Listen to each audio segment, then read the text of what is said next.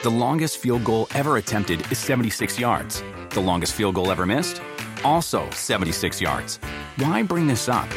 Because knowing your limits matters, both when you're kicking a field goal and when you gamble. Betting more than you're comfortable with is like trying a 70-yard field goal. It probably won't go well. So set a limit when you gamble and stick to it. Want more helpful tips like this? Go to keepitfunohio.com for games, quizzes, and lots of ways to keep your gambling from getting out of hand.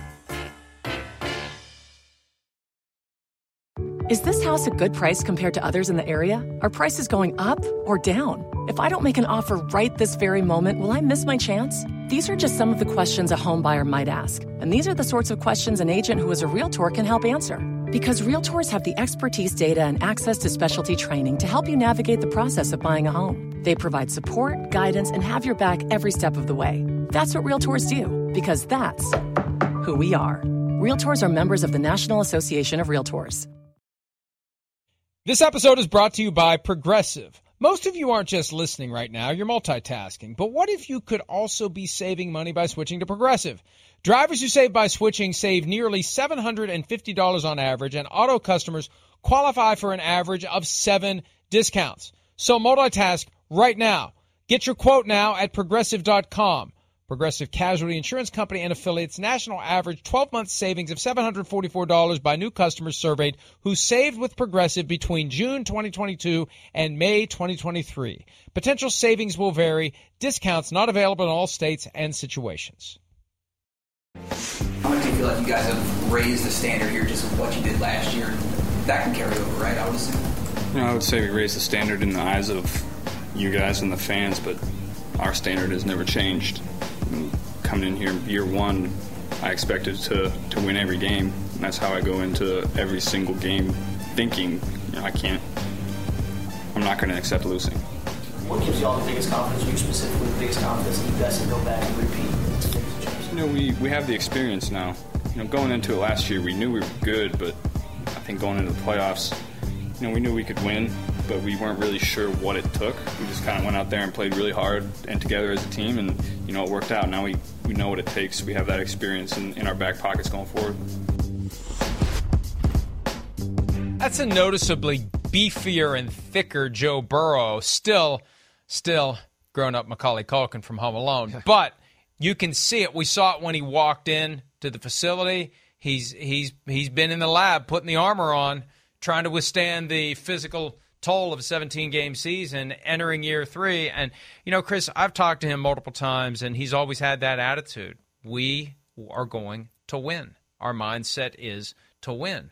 And they are one of the teams, they say all the time, if you aren't getting better, you're getting worse. They're one of the teams that went out and tried to get better this year, especially by addressing the biggest flaws that manifested themselves in Super Bowl 56, and that was the offensive line that didn't buy him enough time, and then on that key moment, last play from scrimmage for the Bengals, when Jalen Ramsey fell down and Jamar Chase was wide open. Was it Chase? Wide open? It was Chase, right? Chase, yeah. Wide open down the sideline. Yeah. And Joe Burrow didn't have time to spot him because he had Aaron Donald right in his face. Yeah. No, I mean, listen, I think that's part of the reason he put that extra armor on that you're talking about. It realizes, one, yes, he gets hit a lot. Even with good pass protection, he's the kind of guy that plays a little bit of a physical brand of football because he's going to move in the pocket and slide and do those type of things. And like a Mahomes or Allen, wait to the last second, and then, boom, there's somebody open, and he'll take a hit. He will. So I think it's smart on that. Smart on that aspect. The guy seems to evaluate himself, self-scout thyself, on the regular. That's the thing I like about Joe Burrow. Last year, we got done with the year. Man, I wish his arm was a little stronger and he'd be able to make a few more throws, and it changed the offense. And, again, some of these great quarterbacks, they make throws that we kind of just gloss over. And I go, there's only like 5 or 6 guys in the league that can do that. Change the game today. He's special that way, and he recognizes weaknesses and gets better at them. And I don't know, Mike. I mean, people look at the Bengals and everybody's like, it could be a letdown year and all that. I feel the total opposite. I do. First off, this is a special leader, a special human being to what you're talking about, like a Mahomes, a Allen, a Herbert. The confidence just, exudes from them to the whole organization. And I think that was only a jump-off point last year. I really do. I think now they're going to figure out how to play and win and have the confidence, and they're going to be scary. They're never going to die in any game. It is very rare, though, extremely rare, that a team that loses the Super Bowl comes back to win it the next year. The Patriots did it between 52 and 53. Right. Before that, I think it was the Dolphins 6 and 7, losing to the Cowboys in 6 and then capping the undefeated season in 7. Right, and then winning in 8, too. And then winning 2 in a row, Yeah. right. But so it is rare, but that doesn't mean it can't happen because the Bengals are still going to be an elite team. The problem is there's a bunch of elite teams in the AFC. And we mentioned the offensive line. Here's Burrow on his belief as to whether or not the improvements to the offensive line will allow the offense to do more than it did last year. Yeah, we'll see going into camp. It's early to tell. I'm going into it expecting that we can kind of open it up a little bit and maybe throw some things in that we weren't able to do last year and the year before. But we'll see. We have a really good core group of plays that we know really well and that we're good at, so we're not going to abandon that. And he's got that mastery of the playbook. He's explained multiple times last year he would find a play, think of a play, change to a play, make something happen in a key moment. I mean, this guy has shown a wisdom and a skill and a maturity beyond his years. And he's look, we say it all the time. If you got a franchise quarterback, you're going to contend every year. As long as the Bengals have Joe Burrow, they're going to be in contention. And it's weird for people to get used to it. I know they went to 5 straight playoffs within the past decade, but they didn't win a playoff game, so they never were taken seriously. You've got Joe Burrow now in Cincinnati. I think they need to be taken seriously every year. The challenge is, what will they do year in and year out to put the team around him? And what will they do when the time comes for Joe Burrow to get his second contract? And what will he do? Will he be, dare I say, selfish and try to maximize his return, or will he deliberately leave cap space and cash behind? Yeah, I think he's going to be Mahomes-ish. I do. I feel that. And again, I'm not going to judge him if he is, if he does go for every last penny. I'm not, but I do feel. Wait, Mahomes isn't every last penny, though. No, it's I know. Ridiculous long-term deal. That's where I think he'll go that way. Right. I think he'll go that way. I don't think he's going to go the way of ask for every last penny or do that. I don't feel that he's that way, and maybe I'm wrong, and I won't judge him if he does go for every last penny. That's all good, like you said. I understand that. I do, But I agree with what you're talking about. Like this is Mahomes changing around the Kansas City vibe. This is Dan Marino with the Dolphins back in the day, or Elway, just changing the vibe of a complete organization, and the loss just doesn't matter. Okay, I lost last year, great. He's not going to be affected by it and let it ruin his career. He's just going to push forward and go, damn, I'm going to win it next year. I'm going to win it next year. Now, again, I don't know if they can get back to the Super Bowl or win the Super Bowl, but I do think they're going to be one of the better teams in the sport. One, because the team is good, it's talented, there's young talent. I don't even think some of these guys have reached their peak potential yet, so they're still going on an upward trajectory. And then I think when you add that to belief, battle-tested, hey, we went into Tennessee and Kansas City, and we went to the Rams, who had a defensive line that we couldn't block, and damn, we were up the whole second half of the football game.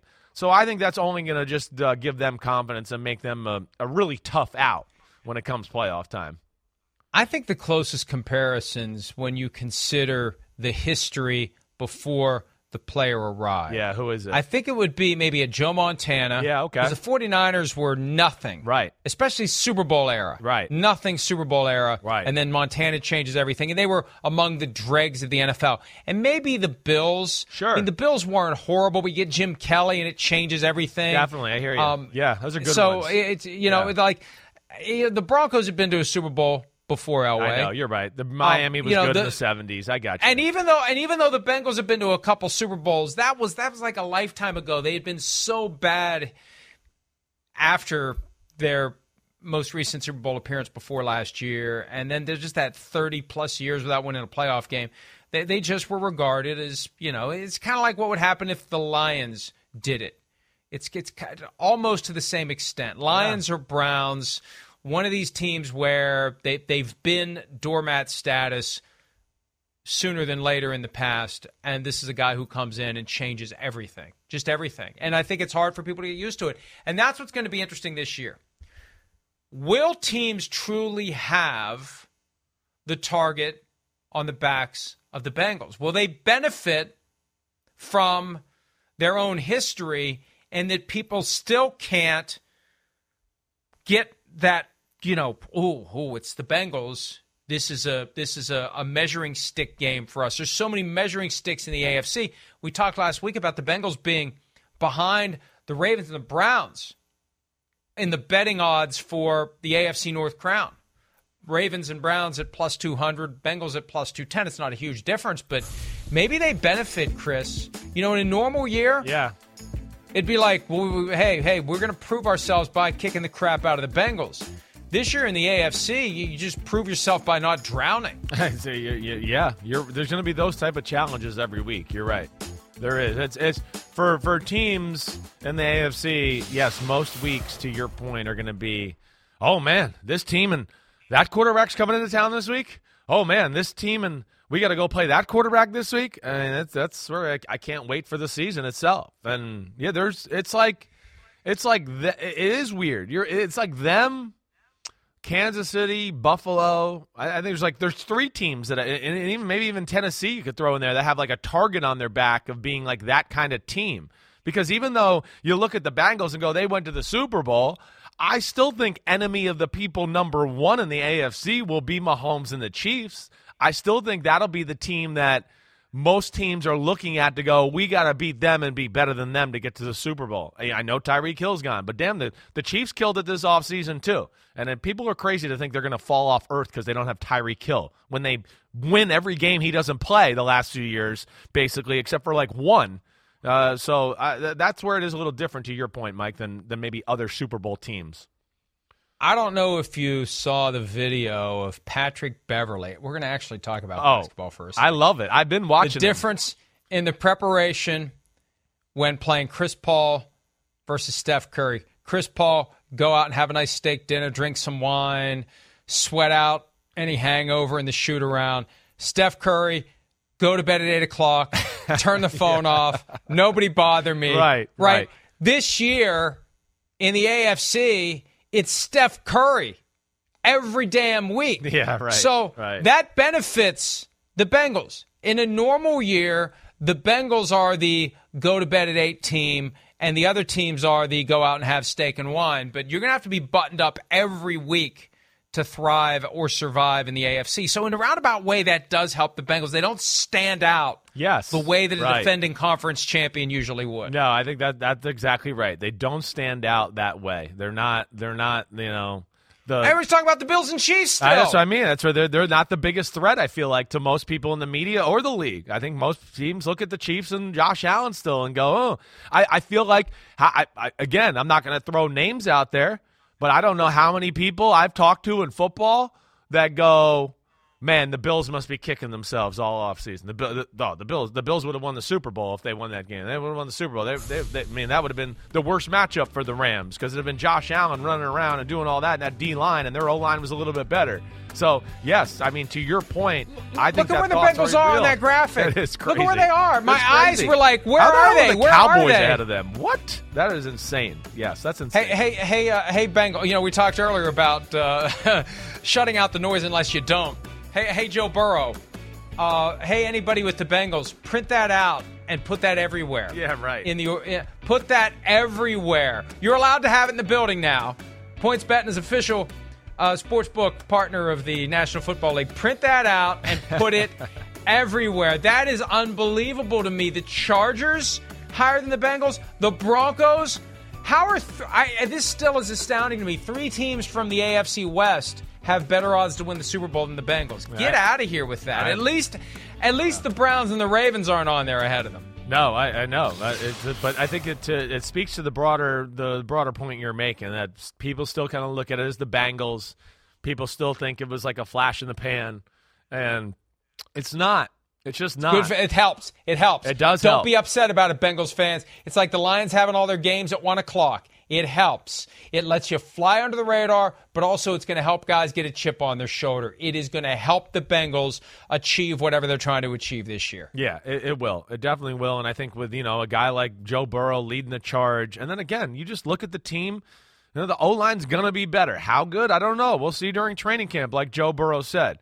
But their offense on paper, last year it was close to this. So now you think with the offensive line, they might have the ability to be a little bit like Kansas City, where the offense can be so elite and such a great unit that they're going to play teams, and teams are going to go, damn, we got to play a different way this week. We can't think we're just going to play defense and win the game 20-17. This is Joe Burrow and Jamar Chase. They're going to score 28 or 30. We gotta play different game this week. I think they're borderline getting to that area of talent. And then, of course, the defense is no slouch either to go, you better watch out with these guys. They're big play, like we saw all year. We called them the big play Bengals, and that happened in the Super Bowl against the most physically gifted defense in the whole league.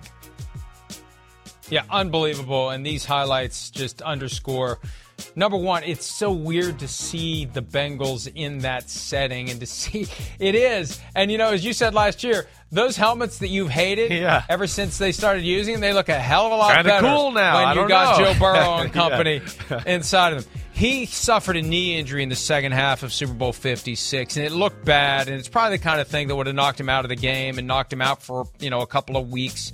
We never got a crystal clear diagnosis. I think it was an MCL thing. Yeah. He has removed the knee brace. He's feeling great. Here he is yesterday with some more specifics on physically how he's doing in the aftermath of getting the knee banged up in Super Bowl 56.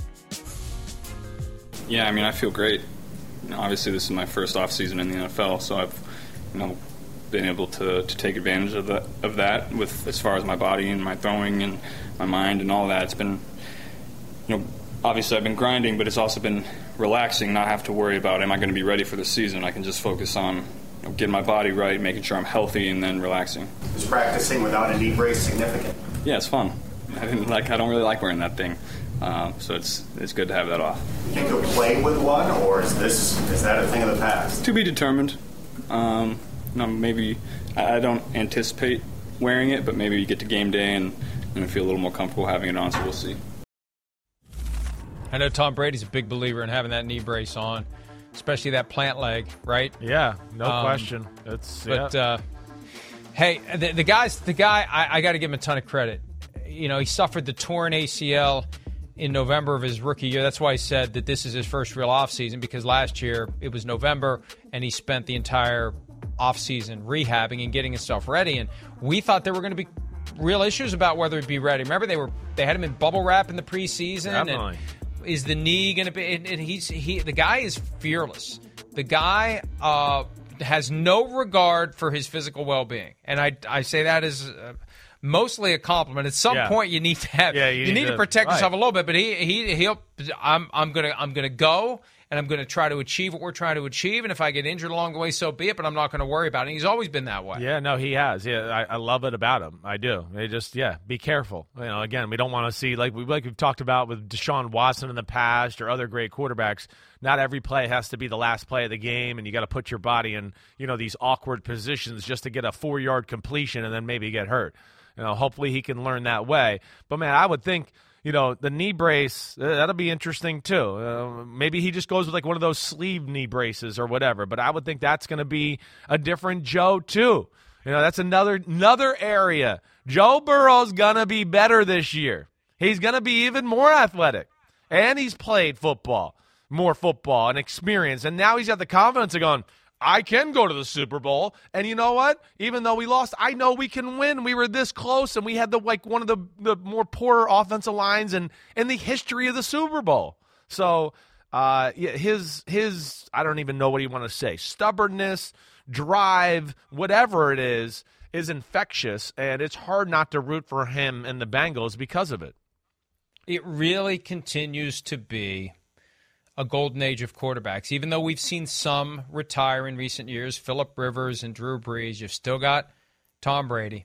You've still got Aaron Rodgers. You've still got Russell Wilson. And you got all these young guys, some of them not so young anymore, Patrick Mahomes, Josh Allen, Joe Burrow, Kyler Murray, Lamar Jackson.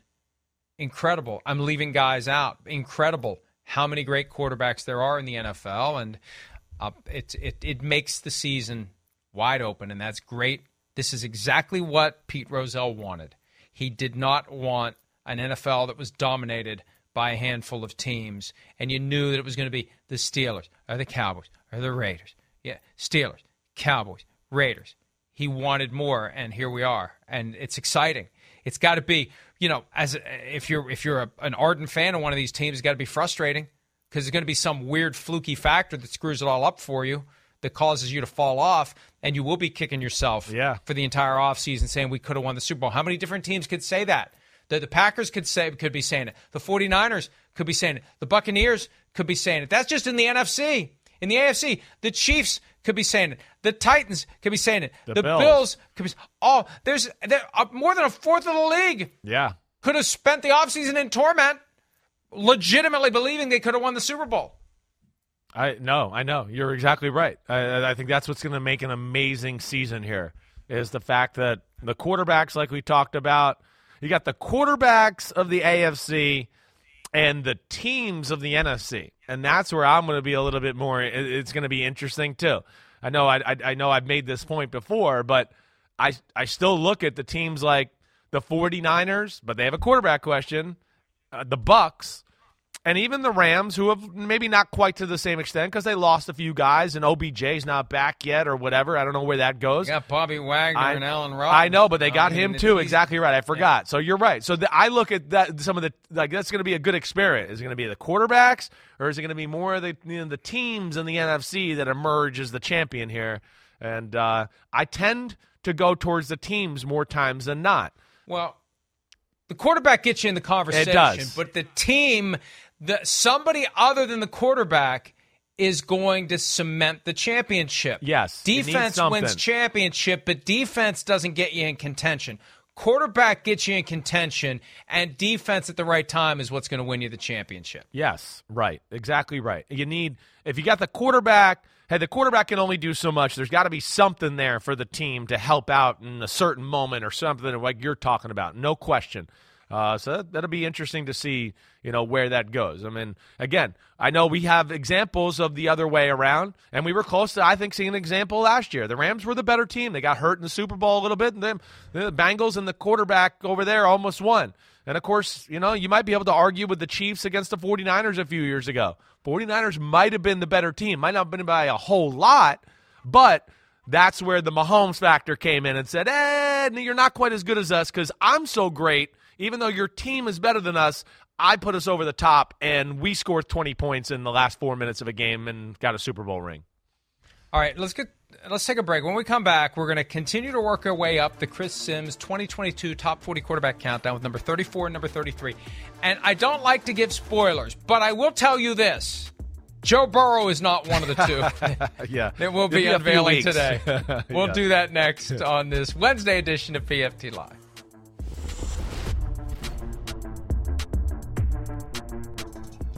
All right, top 40 countdown. There, 1, 2, 3, 4, 5, 6. 6 so far. We're up to 34 and 33. Let's unveil number 34. And this one surprised me, but I guess it shouldn't because he has proven he can get it done. It's a number little 34. Yeah. Ravens backup. Right. Tyler Huntley. Yes. Chris. Boom. Yes. But where's the Willie? Boy, he doesn't even have a graphic. Oh, good. Tyler, they got Tyler, evil. They got evil Tyler. Chris Sims out of the way. That's what's good. I like evil Roger Goodell picture. Hey, Tyler, you've done some pretty good things in the NFL, but you haven't done enough to get yourself your own Chris Sims quarterback countdown graphic. But Tyler Huntley does come in at number 34. Yes. Again, hey, there's more than one way to skin a cat, all right? Or I don't even know if that's the proper way to say it or if I'm using that proper. But just because. I think you are. Okay, good. Just because he's not. I don't know why anyone would skin a cat. I know, it's a weird one. But there are more than one ways to skin a cat. Exactly, right. Exactly. Yeah. Hey, he's not necessarily the traditional pocket passer. But Tyler Huntley, first off, comes in last year, and could it be any tougher? I mean, oh, we're in a playoff conversation and we got to play like the best teams in football down the stretch, and I got to kind of play good to help our team win. And, oh, yeah, the offensive line's beat up and we don't really have a running game. Oh, okay, awesome, great. And you don't have a marquee wide receiver to really talk to, throw to either. So he comes in and, listen, he popped to me. He did during the season, and when I went back and looked at this list, he really popped to me there too. He can play in the pocket. He's a good decision maker. In fact, I'm not going to lie, a little bit towards the end of the season, I went, man, I'm not sure if he's not making better decisions than Lamar Jackson, who was going through a little bit of a cold spot, before he got hurt against Cleveland. He can make big throws within the pocket. He'll stand in there. He will push the ball down the field. You can see here, he's got a good arm. It's not great, but it's better than some of the other guys we've talked about. His arm's better than Gardner Minshew or Davis Mills, who he's ahead of here. And then, so here you're seeing precision passing, Packers, best team in football. And then again, this has to be part of the conversation with the modern-day 2022 quarterback. Yeah, he can bring this to your offense. Every offense has these plays in football now. So not only can he do that, but this is where it really is. Get out of the pocket, high-level throw, back in the end zone. I mean, he is really good on the move and not looking just to move. As you see here, he is trying to stay in the pocket and throw the ball. Okay, I couldn't do it. The pressure kept coming. Here I go. Let me break 7 ankles and go get, a 15-yard gain running the football. He brings something to their football team. He does have a leadership and an attitude aspect about him that's, I don't know, I was going to say Lamar Jackson-ish, but it's not far off. But they're in good hands there in Baltimore with what they got. They got the guy that they can run the same offense like we talked about all the time, Mike, with the backup quarterback, and he can win them some games. He struggled in that last game against Pittsburgh a little bit, but damn, he played a lot of good defenses this year in some tough situations for his first experience ever, and I think this guy's only going upwards. And look, we say it all the time. You need to have a backup quarterback who has the same skill set as your starter. So that if the starter's injured, it's a seamless transition for your playbook, for the other 10 offensive players. It isn't some dramatic difference in how the offense is going to be operated. Let me ask you this. Yeah. Have you seen enough from Tyler Huntley? Right. That to the extent that the Ravens continue to have this issue where Lamar Jackson won't engage them in contract discussions, he's a year away from the franchise tag dance. Some people think maybe he wants to play that game and ultimately go somewhere else. Who knows? He pushed back against that, but we don't know what he's doing or why he's doing it. Would Huntley be an alternative for them? Would he be a viable alternative if they say, you know what, we've tried for years to get Lamar Jackson to take our money.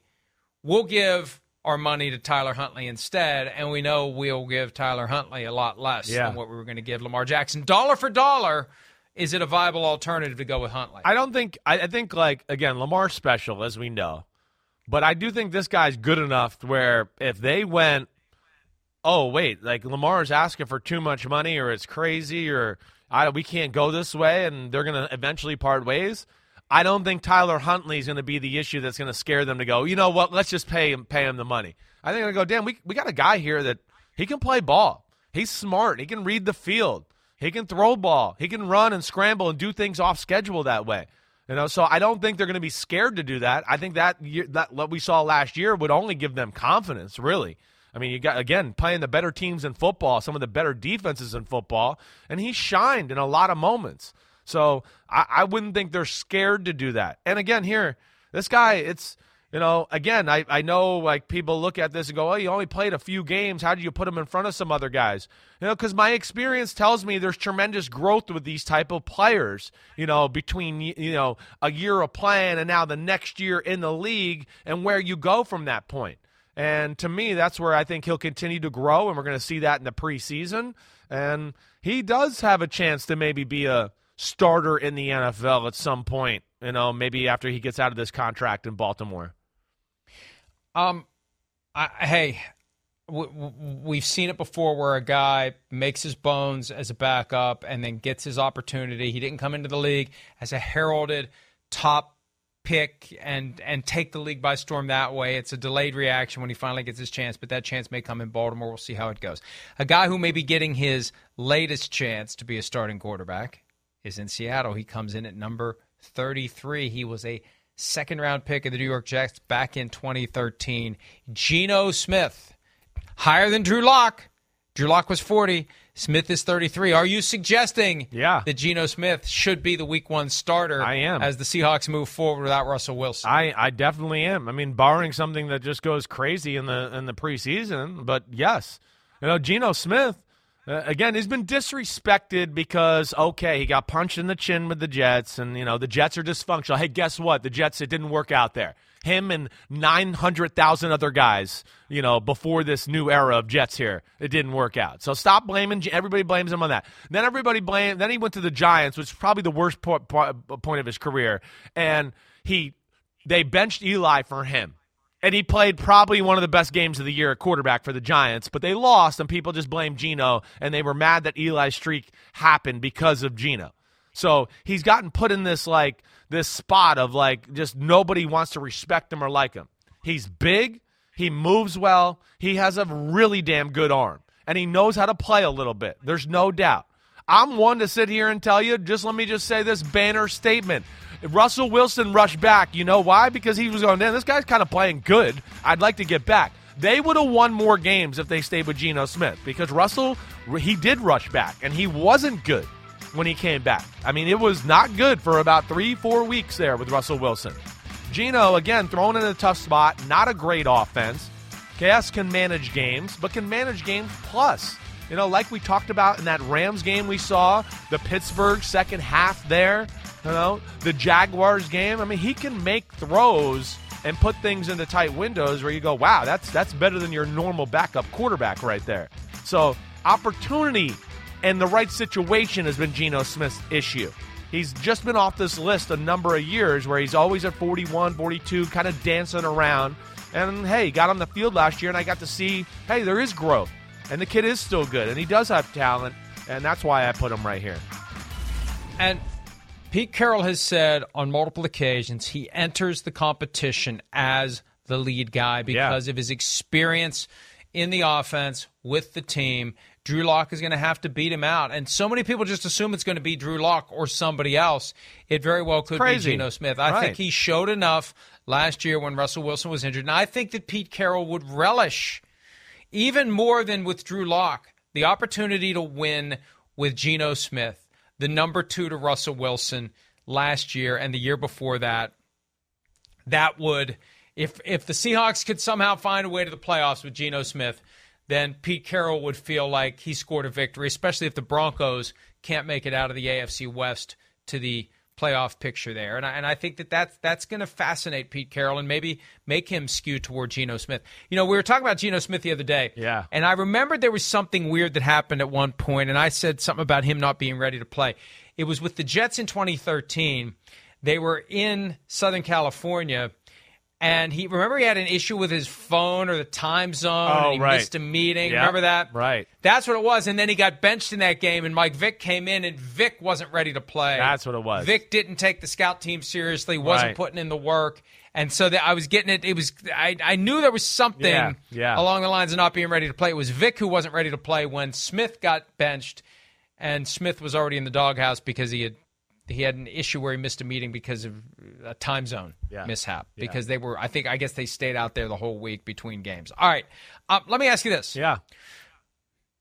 Because I still don't know what Drew Brees is going to do, although we wrote something yesterday based upon reporting from Peter King and from Ed Werder that Brees had shoulder surgery May 2nd, and he won't be ready to play until September or October. Well, last time I checked the calendar, the first game's in September. Would you have Brees higher than any of the guys that we've... Ooh. I know that I'm asking that cold and you haven't broken it down. Would you put him higher than any of the guys that you've installed from 40 to 33? Yes, I would. I would.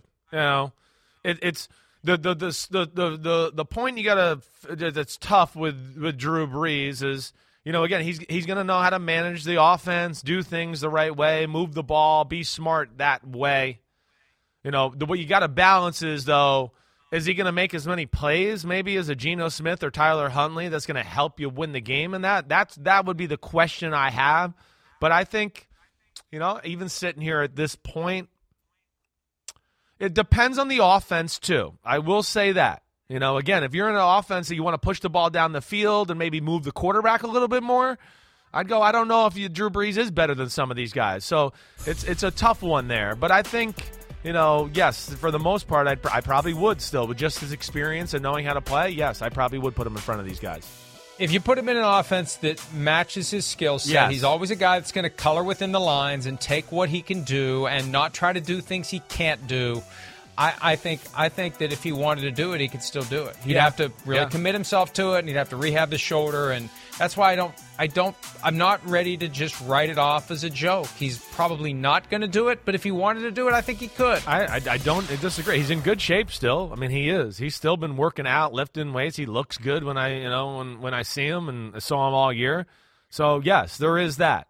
There's no doubt about it. But I think he's not eating chicken tenders and French fries on Sunday. No, he's definitely not. But yes, could he go out there and complete passes? I mean, what were his stats the last year? 24 touchdowns, 6 interceptions. I got to look. It's something like that. So he obviously can. But the big thing I think would be with him is kind of what we saw. Just can he make some of the big plays you need to against the NFL elite teams to get you over the edge to win that big game or the playoff game or whatever? That would be maybe my question of Drew Brees at this point in the career, and I certainly don't mean to be disrespectful about an all-time great. 12 games in 2020. Remember, he had, was that the thumb injury year? That was one year was a thumb and one it was something else. He had 11 games in 2019 and 12 in 2020. He had 2,942 yards in 12 games in his final NFL season. Yeah. So, and 70.5 completion percentage, 74.3 leading the league the year before that. So, he's a guy that is going to be a master of the short passing game, the underneath stuff. You take it for granted. That's where Jameis Winston struggled last year. Yes. You take it for granted. Drew Brees runs that portion of the offense with surgical precision, and that's what makes me believe get the ball in his hands, get rid of the ball fast, get it to the guy underneath, and move the offense that way. And when you think about it, when he doesn't have the ability to push the safeties deep, because they know the deep ball isn't there, and he's still with all those bodies toward the line. Right. He can still run that offense with surgical precision. Yeah, I think if he really wanted to do it, he could do it. Now, most of the seats are full, but I could start rattling off teams that say, sorry Gino, sorry Sam, sorry Tua, but we've had a change of plans. Yeah. Sorry Tua and on. Let's take a break. More PFT Live right after this. Around any corner, within every battle, and with the dawn of each new day, the threat of the unexpected, the unpredictable, and the unrelenting lies in wait. But Marines will always be there. They are the constant in the chaos. No matter the battlefield, Marines adapt to win, defeating every shifting threat, protecting our nation's future. The few, the proud, the Marines. No way. One-handed. You drop a ball, you run a mile. No, way. One-handed. You drop a ball, There's you run a mile. OBJ with his 3-month-old son, Zayden. There was a question as to whether or not baby was going to be born during Super Bowl 56. That ultimately did not happen. The last we saw of OBJ, he was the best offensive player on the field for the Rams. I know. Heartbreaker. Until that ACL went. And,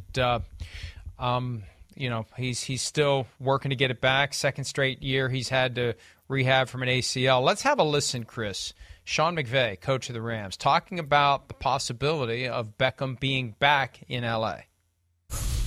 Really want Odell back on our team. He's a guy that in a short amount of time we were able to develop a really special relationship. I thought he brought a great spark to our team. I thought he played really well. He's a great teammate. We all know what a charisma and a presence that he has, but he is truly a great teammate, made so many impactful plays. It was a shame to see him go down in that game, but, man, he sure still made an impact with those 2 catches that he did have. And without a doubt, want to get Odell back here. And, that's the goal, and continuing to work towards a solution of him re-signing with the Rams. If he comes back, he won't be wearing number 3. Cam Akers has claimed that number. That was his original plan last year before he was injured. Beckham wore 3. He'd need a different jersey. That's not a big deal. The question is, how do you strike the balance if you're the Rams between showing proper loyalty and appreciation to Odell Beckham Jr. for what he did last year and protecting yourself against the possibility that he may not be ready for a while? Yeah. Are you just giving away free money to a guy who isn't going to be ready at all this year? or maybe not until the postseason. And through it all, are you risking that someone else is going to swoop in and try to get him? If people start to catch wind of the fact that, hey, he's almost back, he's getting there, the Rams need to move at the right time, because there's a chance somebody else is going to wake up and say, we're going to go get OBJ. Yeah, they got to worry. They do have to worry about that. I feel like these two are a match made in heaven, though. I do. And I think there's been listen, I'm not going to say I think. I know for a fact that OBJ has wanted the Rams for a long time, and Sean McVay and the Rams have wanted OBJ for a long time. I know for a fact. And then they got together, and it was like, oh, my gosh, we really like each other. This is it. We were meant to be. I think Odell likes living out there. And then I think everything you heard McVay, it's same things he told me the week I was there 2 weeks before the Super Bowl. Same things I heard before that. They didn't have a guy on offense that had, juice or energy. Cooper Kupp and Stafford, they're not really like that. The defense was full of it with Ramsey and Aaron Donald, and they had that. Odell brought, I think, a new energy to the offensive side of the ball that I think everybody on their team saw great value in, let alone the talent. So that's where he's special. And, yeah, Mike, I don't know. Is it a contract where you give, in-game roster bonuses a little bit and just, again, set up, little markers of, hey, you get this many catches or you play this many games, a little bit like last year where it's, maybe some team-oriented things to also give him a little bit more money. Hey, and make remember it work. Last year it was all team. Right, last year, all the incentives were based on team accomplishments, and he hit all of them. Yeah. You introduce a potentially unhealthy motivation if it goes to when it's driven by catches. Yeah. Because I got to be on the field. I got to get my catches. That's one of the reasons Antonio Brown was getting sideways with the Buccaneers last year, because his incentives were tied to catches. You need to be on the field having the ball thrown your way. So this is not easy for the Rams, or they already would have done it. And the risk they take is that Beckham will lose patience and just pivot to someone else. And just as a matter of principle, I've given you people X number of months to try to do this deal, and I'm done waiting. You've had your chance. I'm done waiting. You've slow played it and you've soft pedaled it, and you want to wait and see if I'm going to be healthy. I'm sorry. I'm going to go here, there, or wherever. The problem is who's out there that's trying to get him. I think there are teams that maybe should be exploring it aggressively, like the Green Bay Packers. Yeah, right. Like the Buffalo Bills. Sure. I remember last year I said, hey, if the Bills had made the move for Von Miller and OBJ, maybe they'd be the ones who won the Super Bowl after all. Yeah, we said a lot of times at the end of the regular season last year, we felt like the Bills were one big-time player away. They were. There's no doubt about it. They were a big-time player away. They had to rely on one guy to make too many big-time plays all the time. It's a really interesting conversation, and with OBJ, he's got to be careful here too. This is one where if I was, talking to him, I'd go, hey, let's make it about you got to be comfortable. You got to play good again. You got to get healthy again here. Let's not worry about every last dollar in the world. Let's just get healthy and get going, show everybody how awesome you are at the end of the season, playoffs, and then we worry about big money after that. That would be what I would try to be saying to him. And again, I think he understands the situation. I don't think he'll be too impatient with the Rams because, hey, I think he has a house out there. He wants to be out there, so I think he'll give them every last right to kind of make it happen. It is just damn unfortunate. Gosh. It happened to him. He was going to MVPville. He was on the cusp of setting himself up for a major contract, and the ACL went, and it's unfortunate.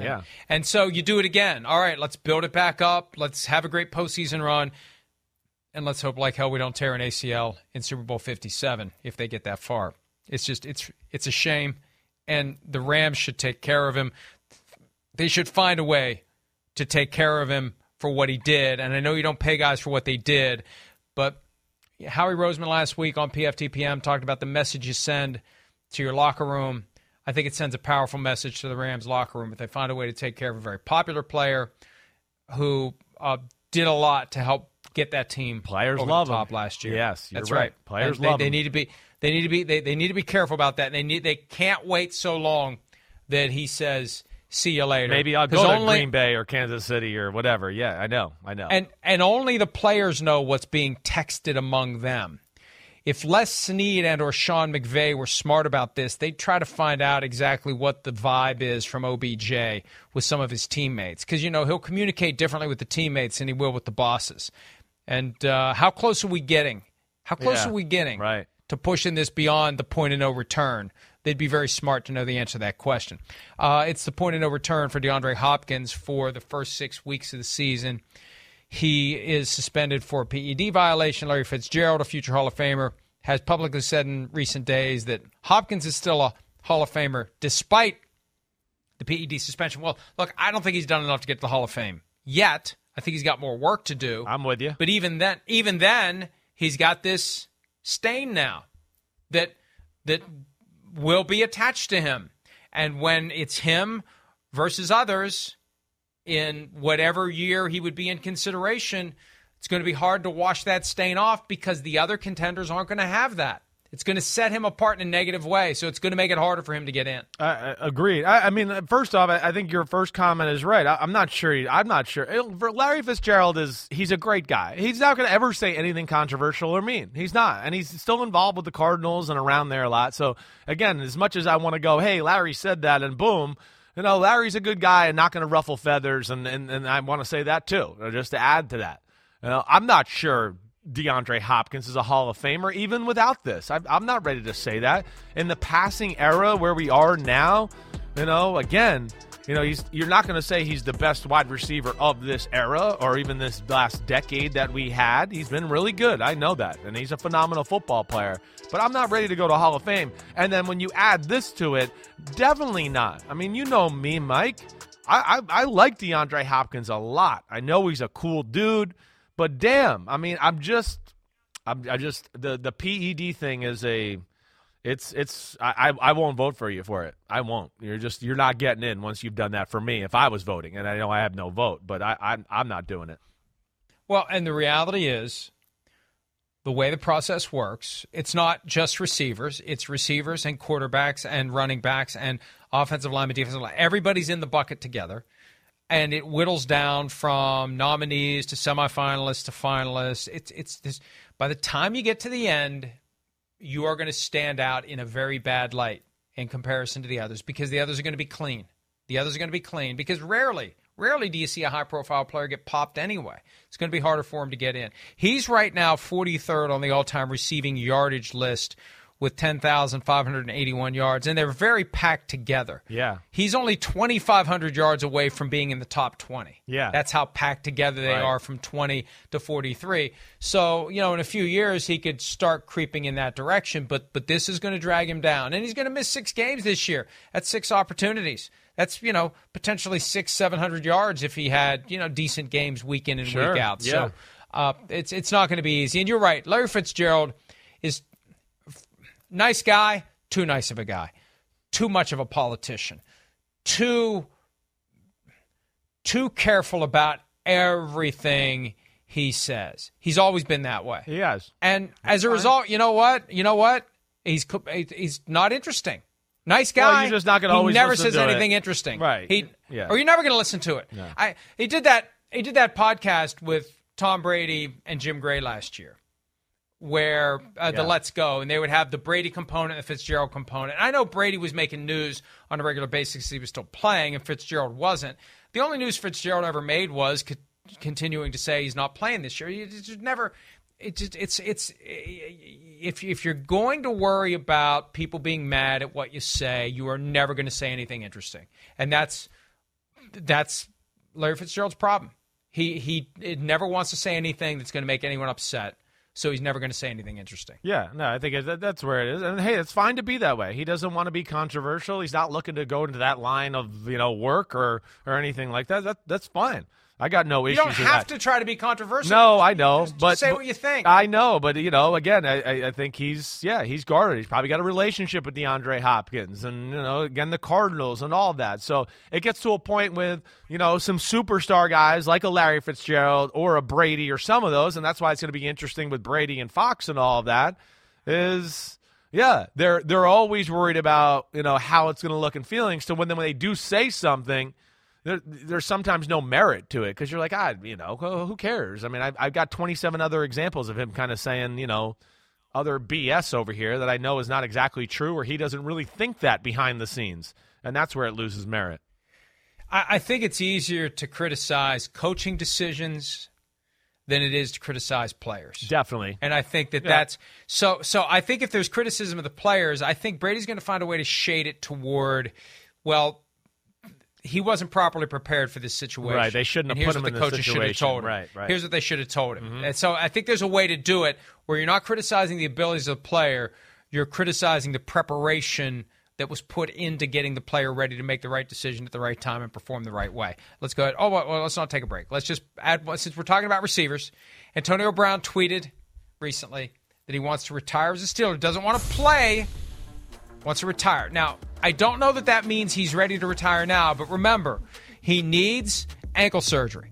And he said at one point in the offseason, he's not going to get the ankle surgery until somebody signs him and makes a commitment. Well, AB, they're not going to make the commitment until you get yourself healthy. What team is going to make the commitment to a guy who was walking through the door as damaged goods and they don't know whether or not he's going? You got to pass a physical. I don't even understand that stance. How are you going to pass a physical if you need this surgery? So I think that he's had enough. He's had it, right. He's had enough, and this is his way of walking away. And this tweet from the other day is a sign that he's thinking that obviously it's over. Right. It's over and it's done. And he moves on to other things. He's going on tour this summer.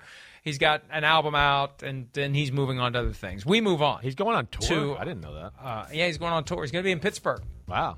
Buy front row tickets. I'll wait for him to invite me. Backstage pass. Good luck. He hasn't blocked me on Twitter. There were some media people commiserating yesterday about being blocked by AB. He hasn't blocked me on Twitter yet. Wow, good. Good for you. I better step up my game. Let's take a break. When we return, a couple of new and important Deshaun Watson developments. We'll discuss that next here on PFT Live. There's no court order in place preventing the lawyers in the Deshaun Watson litigation from sharing with media any, some, or all of the deposition transcripts generated in the case. So, yesterday on USA Today, there was a story that traced directly to Tony Buzbee, who represents the 22 individuals who have sued Deshaun Watson. Watson, while testifying under oath last week, admitted that Ashley Solis, that's the first of the 22 plaintiffs who went public, she cried at the end of the massage. He texted her an apology. He was grilled about that. He admitted that she cried. I don't think that fact was in dispute, but he admitted she cried. He claimed he didn't know what it was about. And that's what you're going to see without a protective order that prevents this information from being made public. And it's not like a protective order is an automatic thing. You have to have grounds for it. Usually in cases like this, civil cases, the transcripts from the depositions that are taken in advance of trial are public documents and can be shared with the media.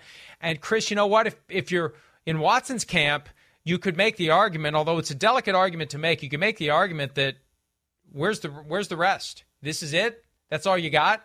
You got 22 people. How many snippets have we seen of Deshaun Watson testimony in these cases involving 22 individuals where it can be painted as problematic for him? They think that the facts are on their side in most of these cases, and I think they would argue that if Tony Buzbee had a bunch of great evidence to show that Deshaun Watson was clearly in the wrong for multiple of these cases, he would have given it to USA Today as well. To me, that's kind of like one of the smoking gun issues here a little bit. I know a lot of people yesterday, and Mike, I do want to ask you this: was that a horrible admission yesterday that he did that? And I was a little surprised by the reaction of social media. Like, that was it. Now, he's guilty. And I want to be like, I was a little more like you. Like, is this the best we're going to get here? Is this it? Right. And again, I'm not trying to be insensitive and anything, but I am a little surprised by that aspect as well. If you had that testimony in 22 different cases, I think it is problematic. It's problematic for the Ashley Solis claim because what in the world happened that would make her cry during and make him acknowledge that there was some level of discomfort? What would be when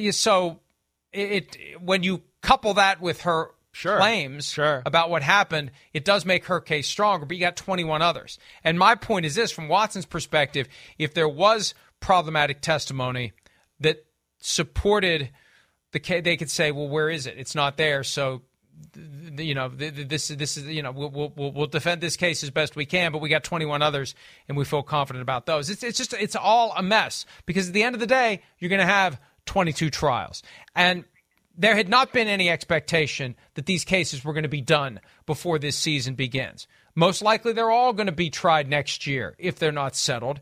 And through it all, and we said this yesterday, it's time for the NFL to do something for the Browns' sake, for the fans' sake, for the opponent's sake. And a point I made last night, too, you got 7 sports betting partnerships now.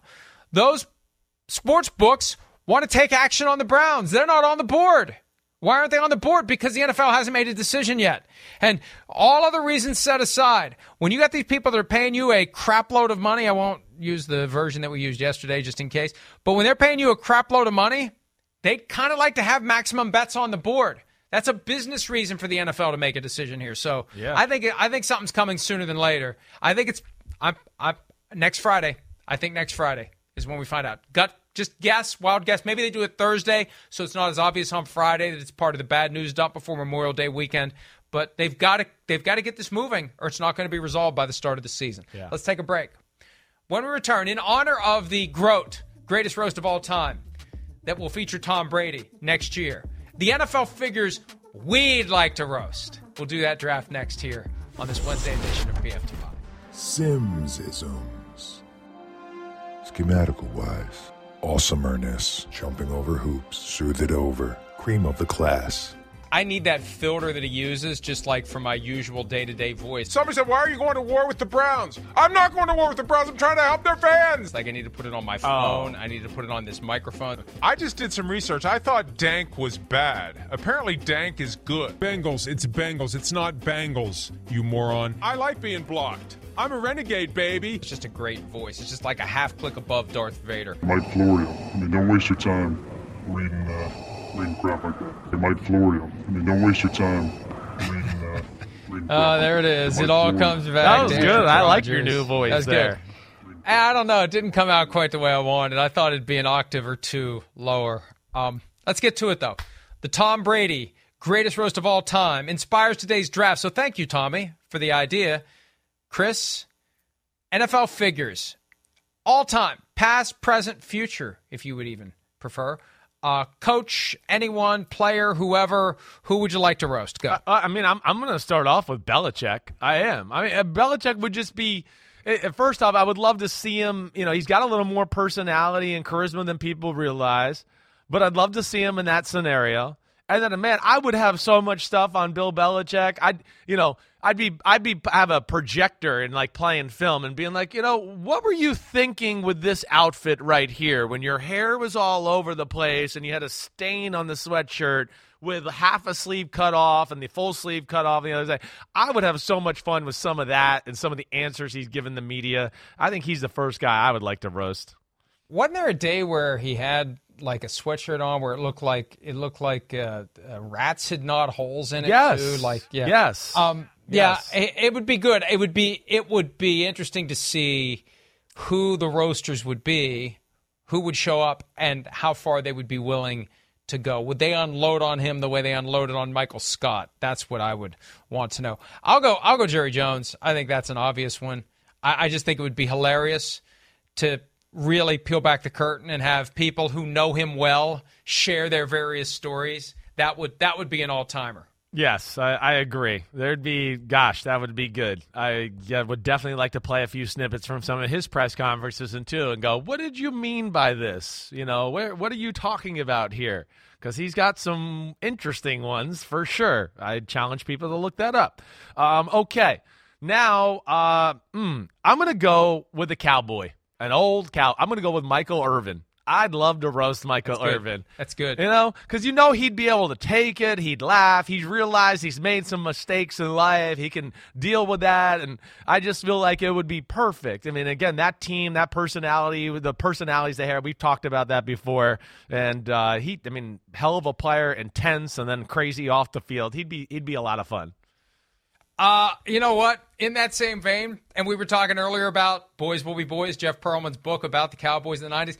Put me down for Charles Haley.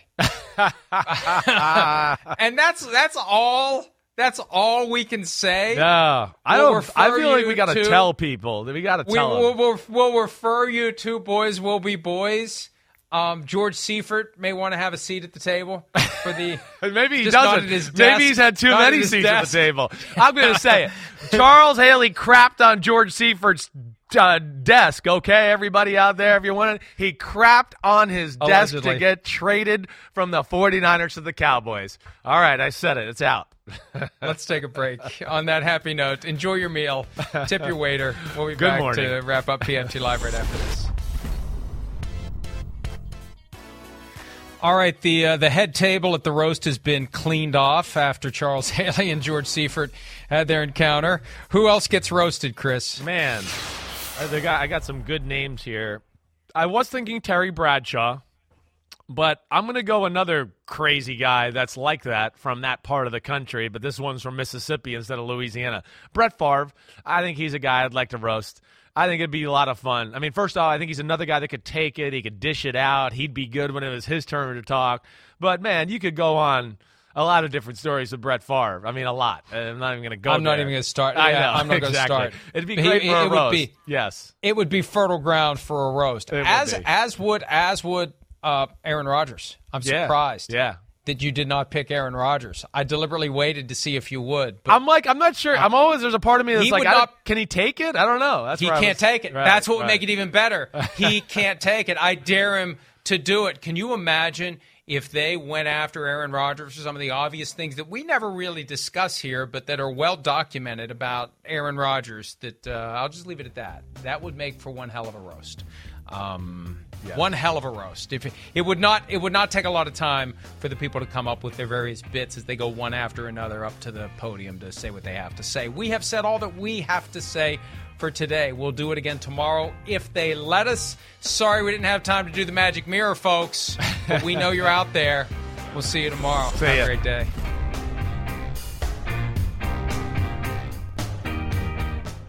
The longest field goal ever attempted is 76 yards. The longest field goal ever missed? Also 76 yards. Why bring this up? Because knowing your limits matters, both when you're kicking a field goal and when you gamble. Betting more than you're comfortable with is like trying a 70-yard field goal. It probably won't go well. So set a limit when you gamble and stick to it. Want more helpful tips like this? Go to keepitfunohio.com for games, quizzes, and lots of ways to keep your gambling from getting out of hand.